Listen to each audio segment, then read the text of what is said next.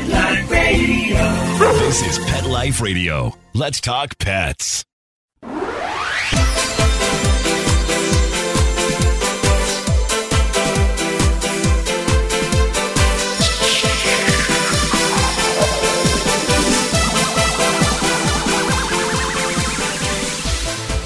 Hello, you're listening to Animals Party on Pet Life Radio, which means you're listening to me, Dab Wolf, calling in from Camp Good Dog, as you know, way over in Vancouver, with our 50 dogs boarding here for the coming weekend at Camp Good Dog on our 5-acre farm.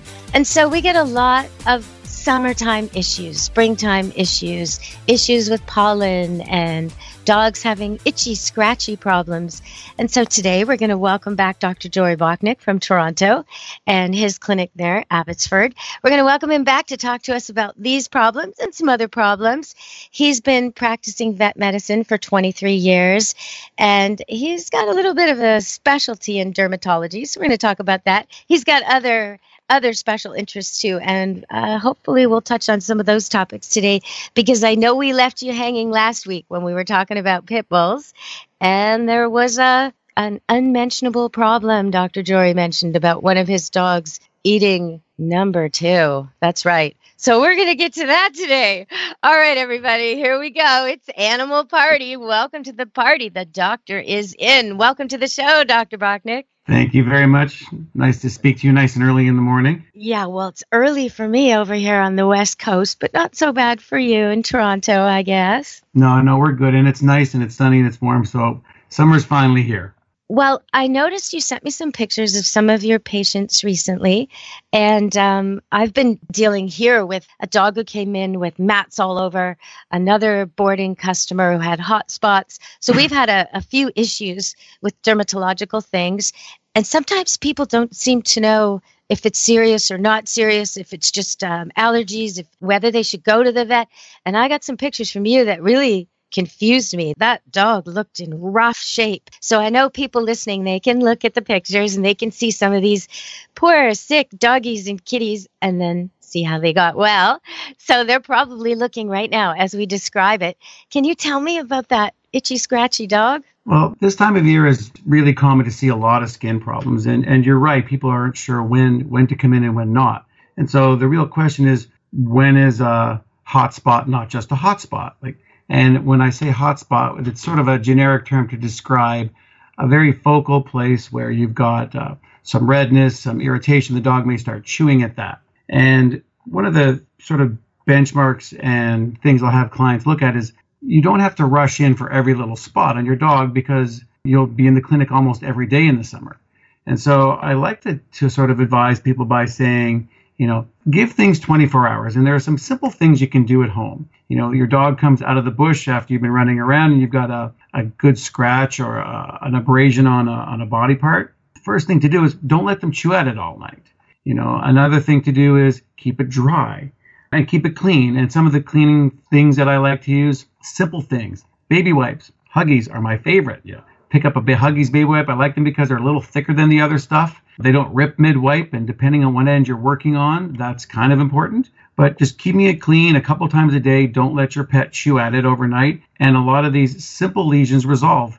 It's when they don't resolve and the dog's been going at it. That's when they start to look like that. Or when you go to some clinics and they don't do a lot of investigation. And the reality is a lot of these things do resolve with very simple treatments. The problem is some of them are nice and easy, and a lot of them will involve steroids. And the reason... Well, yes. You know what? I want to ask you about that, because Brooklyn there, the border collie, I guess, with the skin problem, did Brooklyn end up on steroids? Brooklyn came to us when Brooklyn was on steroids and not getting better. And part of the problem was that Brooklyn had an odd reaction to steroids. Brooklyn ultimately was found to have an underlying skin condition, which was allergic. But in Brooklyn's case, and one of the complications of steroids, even though she was on a low dose, her body didn't tolerate the steroids. And so what it starts to do is it started to store calcium in very odd places in her skin. And it's being driven by looking. Bad news. It's really weird looking, like bumps all over her. Yeah, and so those bumps are little collections of calcium, and they're exceptionally irritating and itchy. And Oh. the only way you get rid of them is A, you have to withdraw all the steroids, and B, allow her body time to reabsorb that calcium. And there are techniques you can use to do that, but they're all very time consuming, they're painful. And the issue is, would it have been easier? Would it have been better in some of these cases if at the beginning we did a little bit of investigation and sort of came up with a plan that used sort of the least offensive products in the beginning and sort of taper up to the bigger guns as you would to suppress itch? And what are the alternatives we can use? And sort of, because sometimes we find in vet medicine, people will come in saying, can you just give me something to stop the dog from itching? And we can't. Yeah. But then you miss the underlying problems, and it's the underlying problems that you really want to address. And a little bit of time spent in the beginning looking for what those problems are can pay off huge in the end, because this is likely going to be a lifelong issue.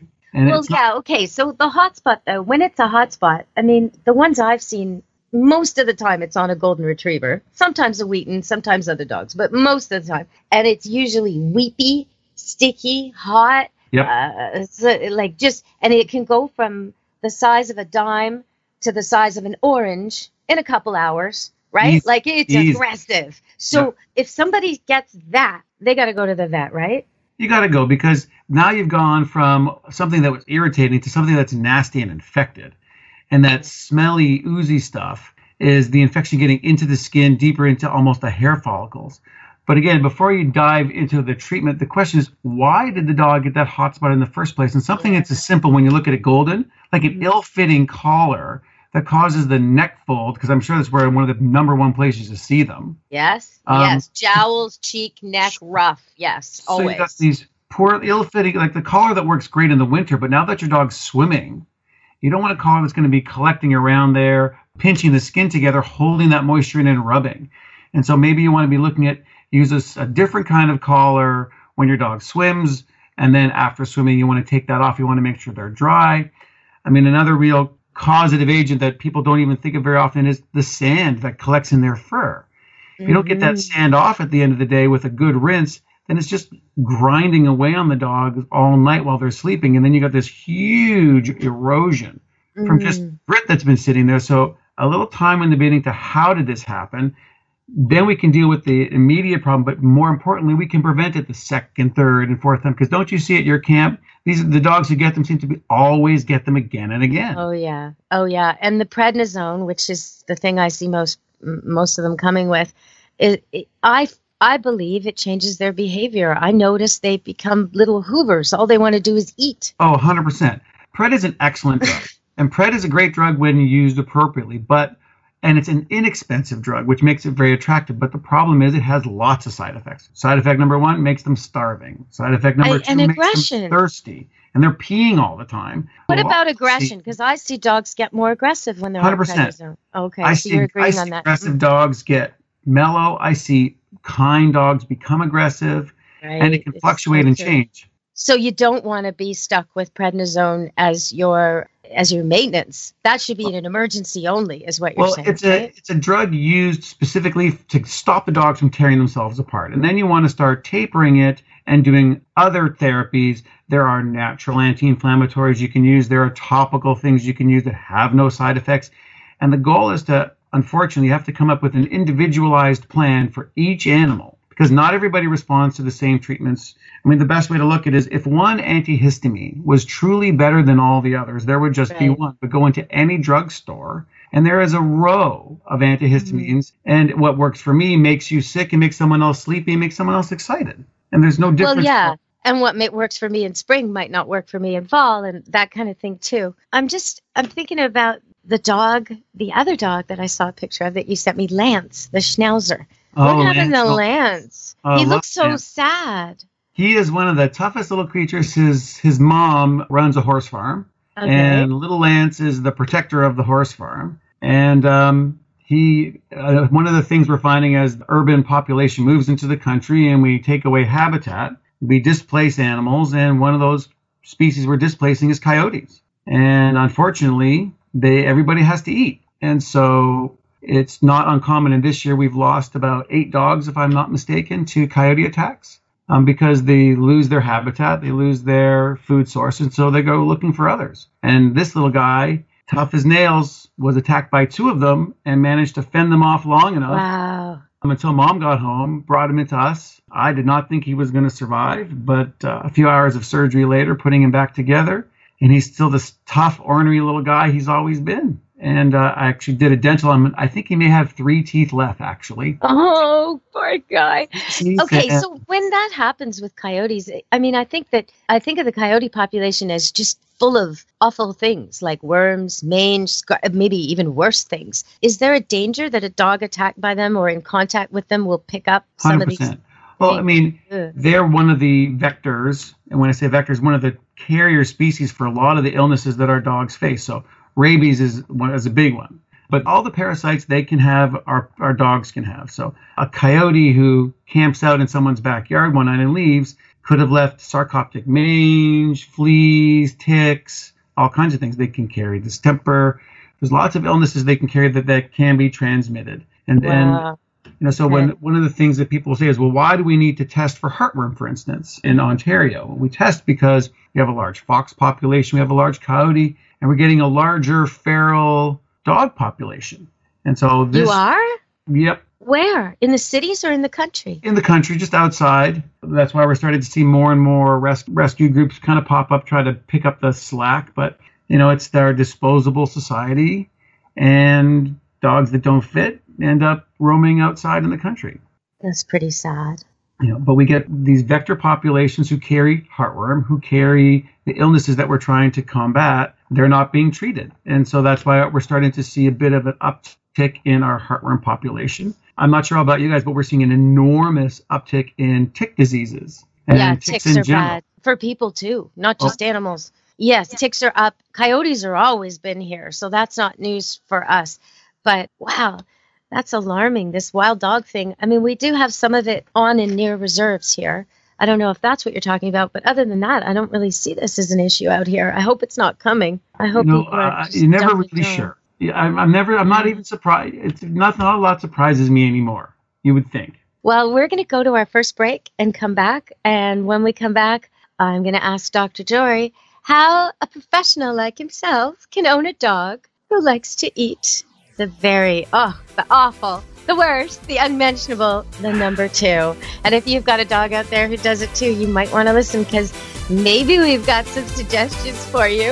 All right, stay tuned to Animal Party on Pet Life Radio with Deb Wolf and Dr. Jory.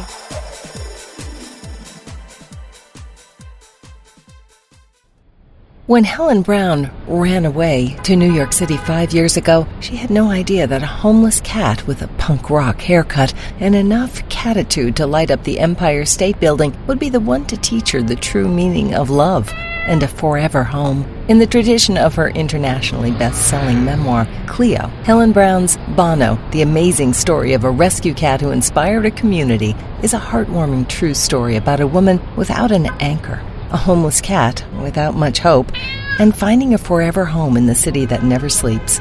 Modern Cat magazine calls Bono an uplifting tale about how everyone deserves love and a second chance. Bono by Helen Brown is on sale now everywhere. Let's Talk Pets on PetLifeRadio.com.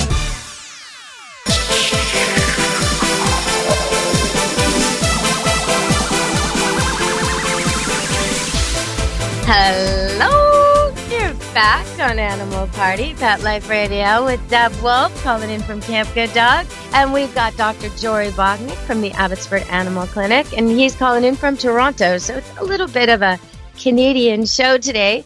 But dogs all over the world have this problem. Some of you may have a puppy who does this, in which case it's very normal. Or a mama dog. Mama dogs do this for their puppies. This is really natural. But if you have a pet that's not a puppy and not a mama dog and it's going out and eating its own feces or eating other dogs' poo-poos in the park, you definitely have an embarrassing problem. Dr. Jory, is that your problem? Yeah, I have one dog like that too. Is that your most submissive dog? No, not particularly. Oh. Actually, to be truthfully honest, my one dog is now spread it over to the other 2, so all 3 of them are now doing Oh, it. that's awful. I know. I have the worst dogs. Okay, what kind of dogs have you got?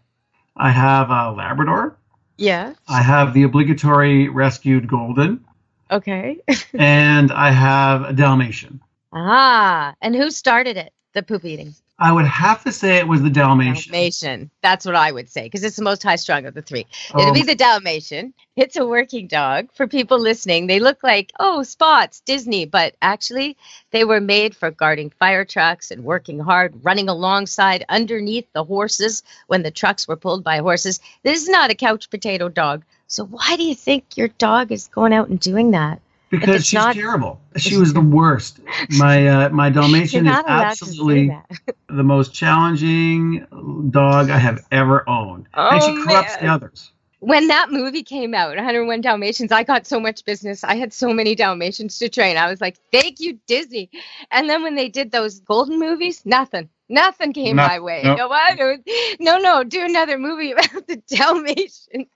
So they can be great dogs. They just have way more energy than your other two. And they're very, very smart. They're kind of intense. Let's see. What could we do about this? You know, they have over-the-counter pet store remedies. Have you tried any of those? I find the Forbid, the best product I found was something called Forbid, and it actually works relatively well. Okay. I would think in most dogs, except the most highly motivated poop eaters. Right. For me, I find you can make the poop aversive by, you make sure the yard is clean, then you leave poop in there that's spiked with cayenne or extra super hot Frank's red hot sauce or something. But then you have to make sure your Labrador doesn't like that. Yes. Oh, yeah, for sure. Your golden, your Labrador, they'll just power through it, wincing and everything, and still eat it. Yeah. But okay. So you raised two good points. You got to poop scoop relentlessly. So you almost poop scoop before you let them out in the yard and then again after. So and I would suggest accompany your dogs. It takes a while. They say it takes 3 months for a human to unlearn a habit.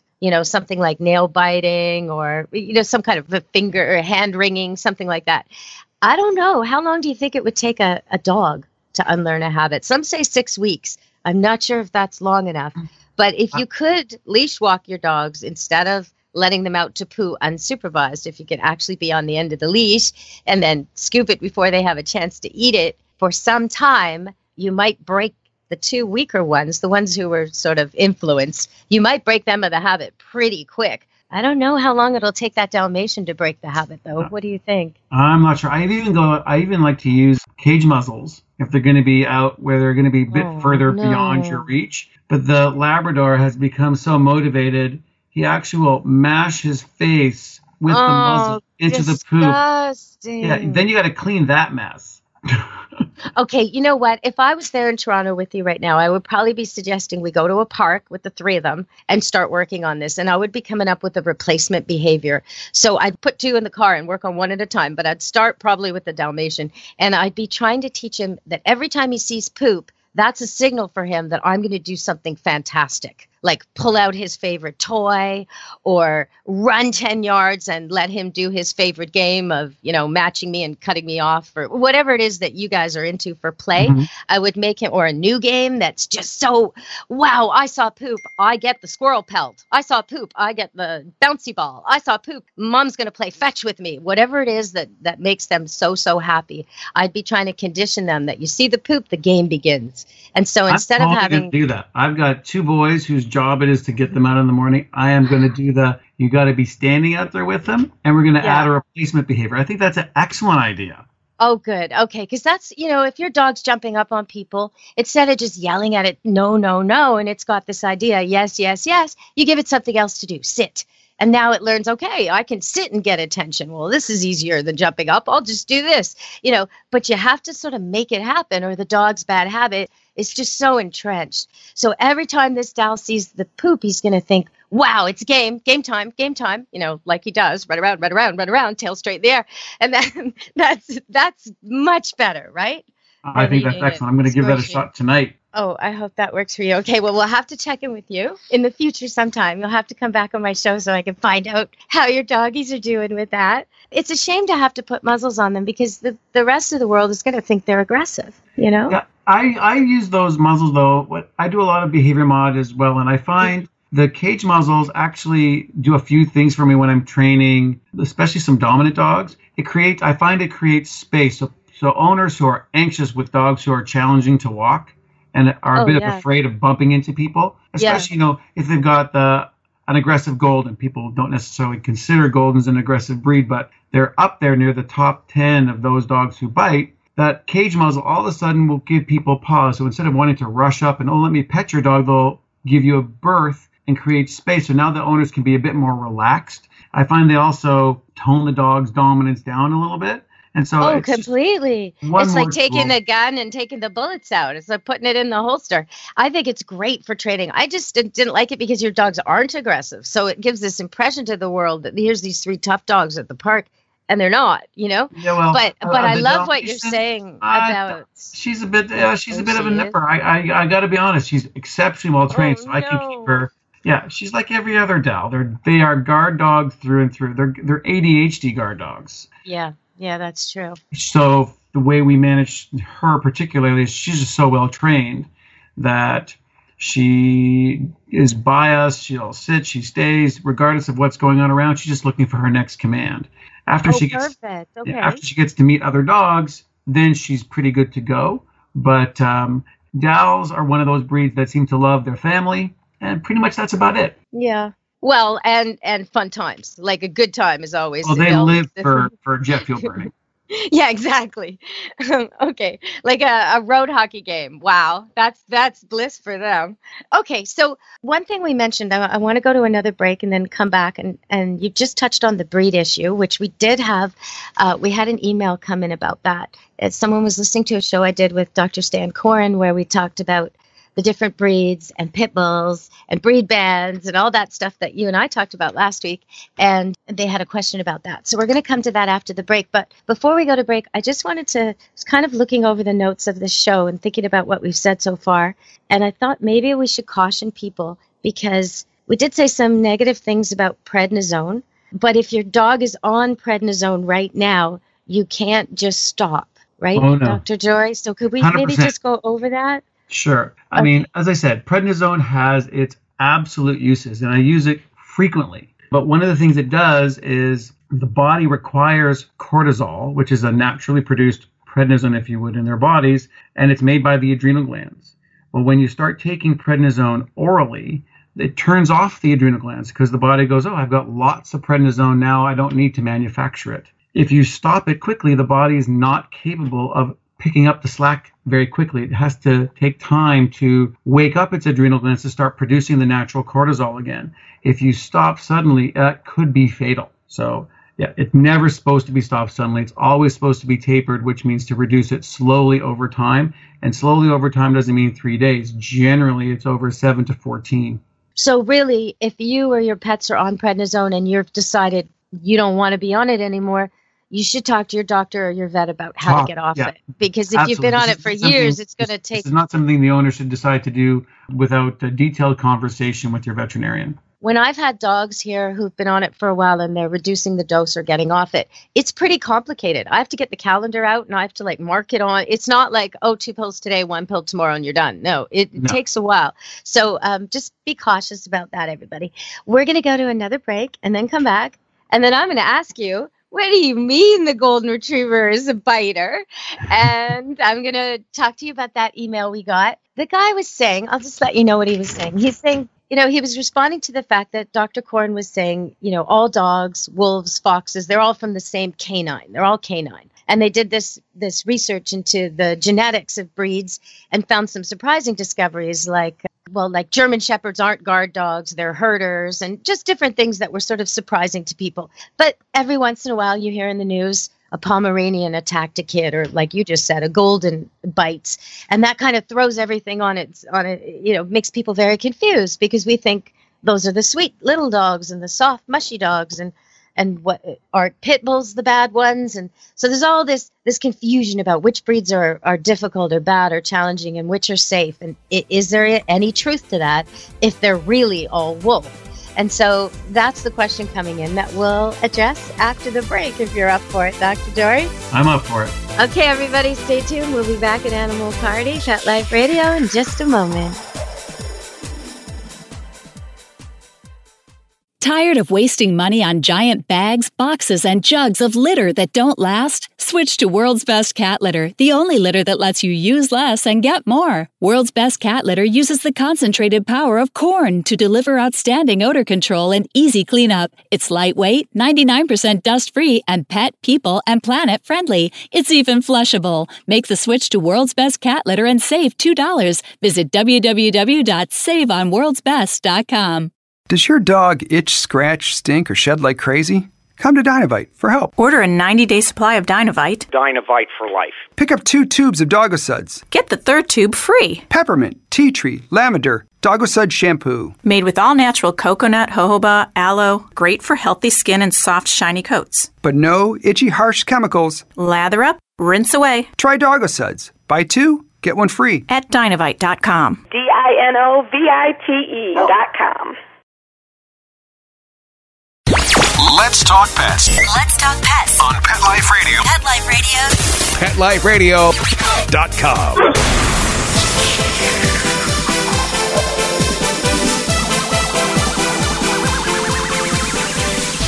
Hello! You're listening to Animal Party, Pet Life Radio, and Dr. Jory Bachnick from Toronto is here to talk to us today, and he's helping us understand a whole lot of things, including the breed question. Are there bad breeds? Are there good breeds? If it's true that breeds have been bred to do things like swim and retrieve and be nice with children, then how come one of those might bite? And if it's true that breeds have been bred to fight, like pit bulls, well, how come some of them are mush buckets? And how do you make sense of all this, Dr. Jory? Well, I think I'd start off by saying there are what I wouldn't consider there's any breeds that are bad. I would say that, to go to your original question, if all of the breeds originate from wolves, then why do they behave differently? Well, let's just start off by saying they're not wolves. They're dogs. And they've got thousands of years of selective breeding by us to create certain characteristics in certain breeds. And so they have functions. And we start to get into trouble when you take a dog who has been bred for a function and try to make it something else. All dogs have the ability, the potential to respond in a manner that's aversive or aggressive, because they do things out of fear, or they can do things out of really deeply seated genetic responses. For instance, dogs are all genetically programmed to reach the top of their pack because they're pack animals. And so a dog who achieves the top of the pack will defend its position in the only manner that it knows how. It doesn't have a discussion. It uses physical means to stay there. So when you ask me what kind of breeds do I find most challenging, well, the dogs who bite me the most, generally speaking, are often the smallest. Min Pins and Chihuahuas. You mean in the clinic? Like when you walk into the exam room and you get the note, you're going to face a teeny tiny little dog, Sure. Maybe its name is Thor and it's 5 pounds. That's worrisome for you. No, it's more like when their names are Gucci or Fendi, and their feet have almost never touched the ground in the last 6 months. And they got more bling than you do. Yeah. Exactly. Okay. Their nails are painted too, usually. Nails are painted. Who knows what jewelry they have on. And they're like, I don't want you to touch me, mister. Yeah. Oh, yeah. I know the type. Okay. So yeah. Whether those dogs, or you take working breeds who have been created for a reason. So for me, I find Australian cattle dogs are highly challenging because they're... Oh, my goodness. Yes, I have one. I have a blue heeler, and I have always had one. And they're pretty awful at the vet. I got to say, they're pretty like drama queens. They don't like it. Well, but they've got all this genetics behind them to be highly intelligent, make decisions on their own at a distance, to be tenacious, and prey catching. And prey catching can switch over to aggression very, very quickly because their drive is so strong, which is what makes them fabulous herders and fabulous protectors of that area. But it also makes them challenging when you want to turn them into something other than that. And when we were talking about why Goldens might be overrepresented in dog bites, well, they're also one of the most popular breeds out there. So it's kind of unfair in one respect because there's probably more Goldens than any other purebred dog out there. Mm-hmm. But when you have many dogs, they're all capable of biting. That's why they have teeth. They're designed for that. And if they're treated inappropriately, raised inappropriately, you can take the predisposition of the Golden and turn it around because at their fundamental level, they're still canines. And so it doesn't matter whether you've made them into the nicest, most placid breed, any dog can turn. Well, and I think with the golden, people take more chances. Oh, that's my nanny dog. And they leave the kids with the dog alone on a hot day when the kids maybe don't know dogs and aren't even known to the dog. And, whereas they'd never do that with a Doberman. Like they do these things that maybe they wouldn't otherwise. Or if I'm walking a group of dogs, like as a dog walker, a person with many dogs, I really see the difference, how people react. They'll cross the street. If I've got a wolf cross or a Rottweiler, they'll actually scrum around me if I've got a golden, right? And not every golden wants that. So I can see on a hot day especially, or if it has an ear infection and then the kid touches that ear and, stuff can happen that way. So I could see how that would be a problem. But I kind of want to sum it up for the person who wrote the email in that even though there is a little bit of wolf in every dog, they are all capable of the kinds of things you see wolves do. The selective breeding for all these years has made a big difference. So the chances of a dog that's bred to have a soft mouth and hold a dying duck without harming it and bring it back to you and deliver it to you, the chance of that dog attacking you or attacking other animals is a lot less than a wolf or a wild dog. It's 100%. It's a lot less. So breed does matter, but it's not the only thing that matters. That's kind of what I'd say. And I hope that helps you, John in Philadelphia. I hope that helps you understand. It's about likelihood, right, Dr. Jory? Yeah, it's about likelihood and tendency. Right. Okay. So I wanted to talk about Loki the cat, but before I talk about Loki the cat, which you listeners can look at, the picture's up for you. It's one of the patients at Abbotsford Animal Clinic. Loki the cat reminded me of Baron, my first poodle. When I was very young, maybe 7 years old, we were visiting an uncle's cottage up in Ontario, Lake Simcoe, and my parents decided I was finally old enough to go by myself fishing if I took the dog. So I took the dog and the worms and the bucket and the rod, and I went to the dock on the next door neighbor's dock, and I put my line in, and I was fishing for a while, and I caught something, tiny little sunfish, and I pulled it out, and as I pulled it out, I said, "Look, Baron, I caught a fish." And Baron bit that fish. The fish bounced off, went into the lake, and the hook went into Baron's mouth. And I had to walk home as a 7-year-old girl, not carrying the leash, carrying the fishing rod, which was now attached to my dog, knocking on the door of the cottage. My dad opens the door. He goes, "Catch of the day." Well, we ended up having to find a vet on a long weekend in the country who would come in and take this fish hook out. Now, it didn't take much to take the fish hook out, but I was so upset. I thought this was terrible. And it looks like I'm not the only one that this has happened to. You are not the only one. You are not. Is this common? It's a relatively common occurrence, unfortunately. It's rare in cats, but according to Mom, Dad had just come back from camping and fishing, and hooks were on the ground, and Loki decided it smelt a lot like fish and buried that hook deep in his cheek, way in the inside of his mouth, and there was no way he was letting you touch that. So, but it's nothing that a little bit of anesthetic couldn't cure, relax him. The problem with these kind of hooks, they're barbed, and so there's only one direction you can really go, and that's forward. So you have to take it out. You get them out by pushing it through and then cutting them, and then you can remove them. It's just that to do that, nobody really likes that very much. So there's always a little bit of anesthesia involved, sometimes a little antibiotic, depending on how clean, maybe a little bit of pain meds for the day, but generally, they all recover pretty quick. It's when you get them in the unfortunate locations like an eyelid or something else that's a little bit harsher to deal with. But with most dogs, it's usually their ears. They're standing too close and the kids are casting, and then the next thing you know, you've hooked your dog. Well, I know you have fond memories of Baron, but he was a troublemaker. He got skunked, I think, 7 times in one winter. Like the dog, he got porcupine quills in his muzzle. I mean, he was so smart. Around here at Camp Good Dog, all my gates, I have double gates, so, obviously nobody can ever get out, but the gates all have carabinas on them, and that's because of the standard poodles. If you want to look, if you're listening right now and you want to look, you go on YouTube, go to Deborah Wolf. My dog training videos are on there, some of them. And one of them is called Dogs Gone Wild. And I actually captured footage of a whole bunch of dogs opening latches much faster than I can open them, much faster than any human can open them. Latches that look like no dog could open. Boop, boop, boop. Rottweiler, Schnauzer, and a whole bunch of poodles. So carabinas are essential around here because poodles, they're just a little bit smarter than everybody else. Okay, so I wanted to ask you, I had to reject a customer, wanted to come bring their puppy here, and had to send it back for a vet check and had to go through a whole bunch of things. And in the end, we're going to take the dog eventually, but we had to postpone its stay because it has puppy warts. Have you ever seen this? Warts, yes. Oh, my God. Awful. And now we have to wait. It's being treated and everything like that, but we have to wait till the last warts drop off before it can come.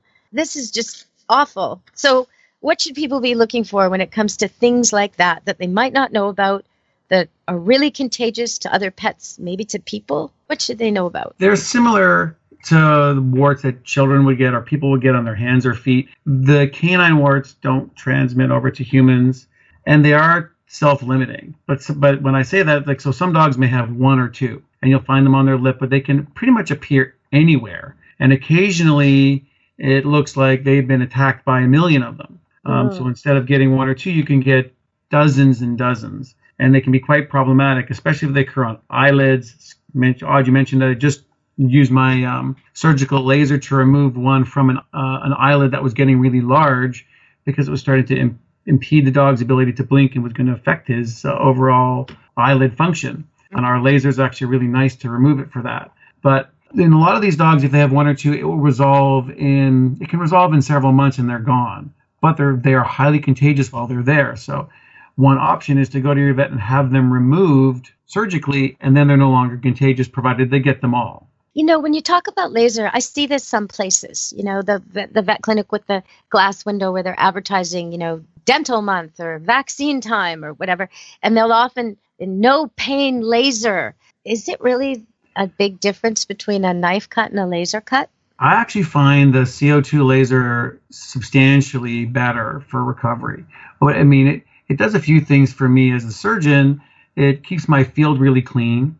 And so there are actually some surgeries we couldn't do without it. And so for working in the mouth, for working on certain organs like the liver, I find the laser is fantastic.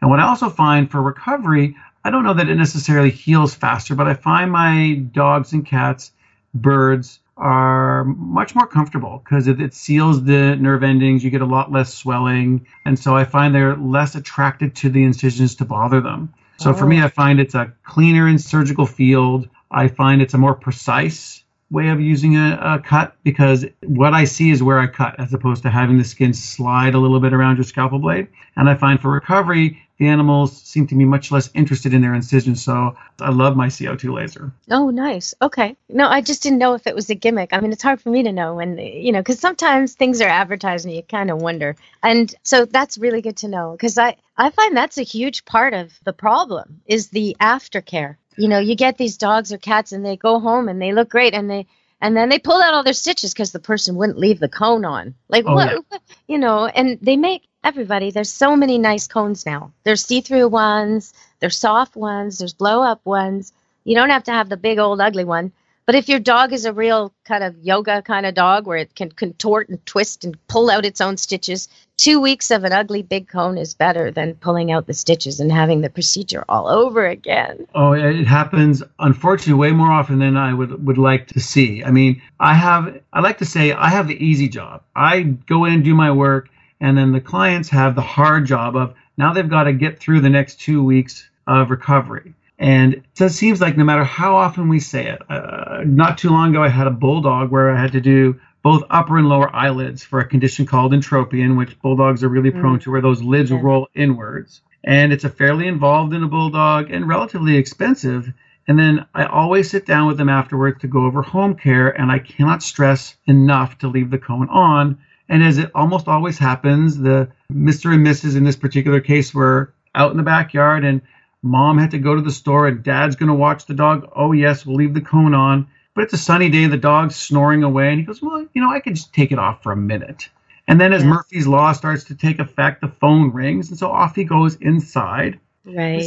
And as he's speaking, he looks out, and he sees his bulldog dragging his face across the mud. Ugh. He yells, the dog looks up, and where my 4 incisions were, they're now filled with dirt and grass. Yeah, of course they are. And he comes running in, and he goes, okay, here's what we have to do. The surgery has to be repeated, and I have to be home in 2 hours, and you cannot tell my wife. Oh, no. I can't lie. If I'm not asked a direct question, I can avoid an answer, and I can probably get it done in 3 hours. But where we're going from here, I don't know. Now, needless to say, of course, she found out. Yeah. Of course. Yeah, of course. But it happened. I mean, you're exactly right. What would have been just 2 weeks of aggravation becomes now 4 and 6 weeks, and it's never good the second time. Well, So no, because you've got less. I mean, if it's a all the small incisions. tear, if you've got a small tear, a small cut, something your dog or cat suffered and they sew it up and then it rips open again, now they got less to work with. A lot. It's going to be messy. So don't do that, right? Right. I feel sorry for you guys sometimes because it's like, what are they supposed to sew? There's nothing left here, I know. It happens.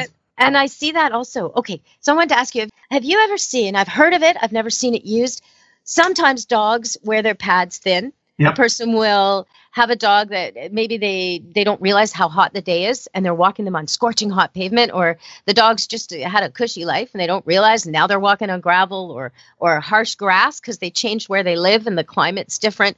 And now the dog cuts its feet open. Maybe it's even ice sometimes. And the pads, those leather pads on the back of the feet, they're so hard to heal because, of course, they keep walking on it, right? Yep. And, so I used to have to do all kinds of poultices and bandages and rubber boots. But I saw online they seem to have this pad now made of leather that you place on, and then it grows. Have you seen this? Does this work? I haven't seen that.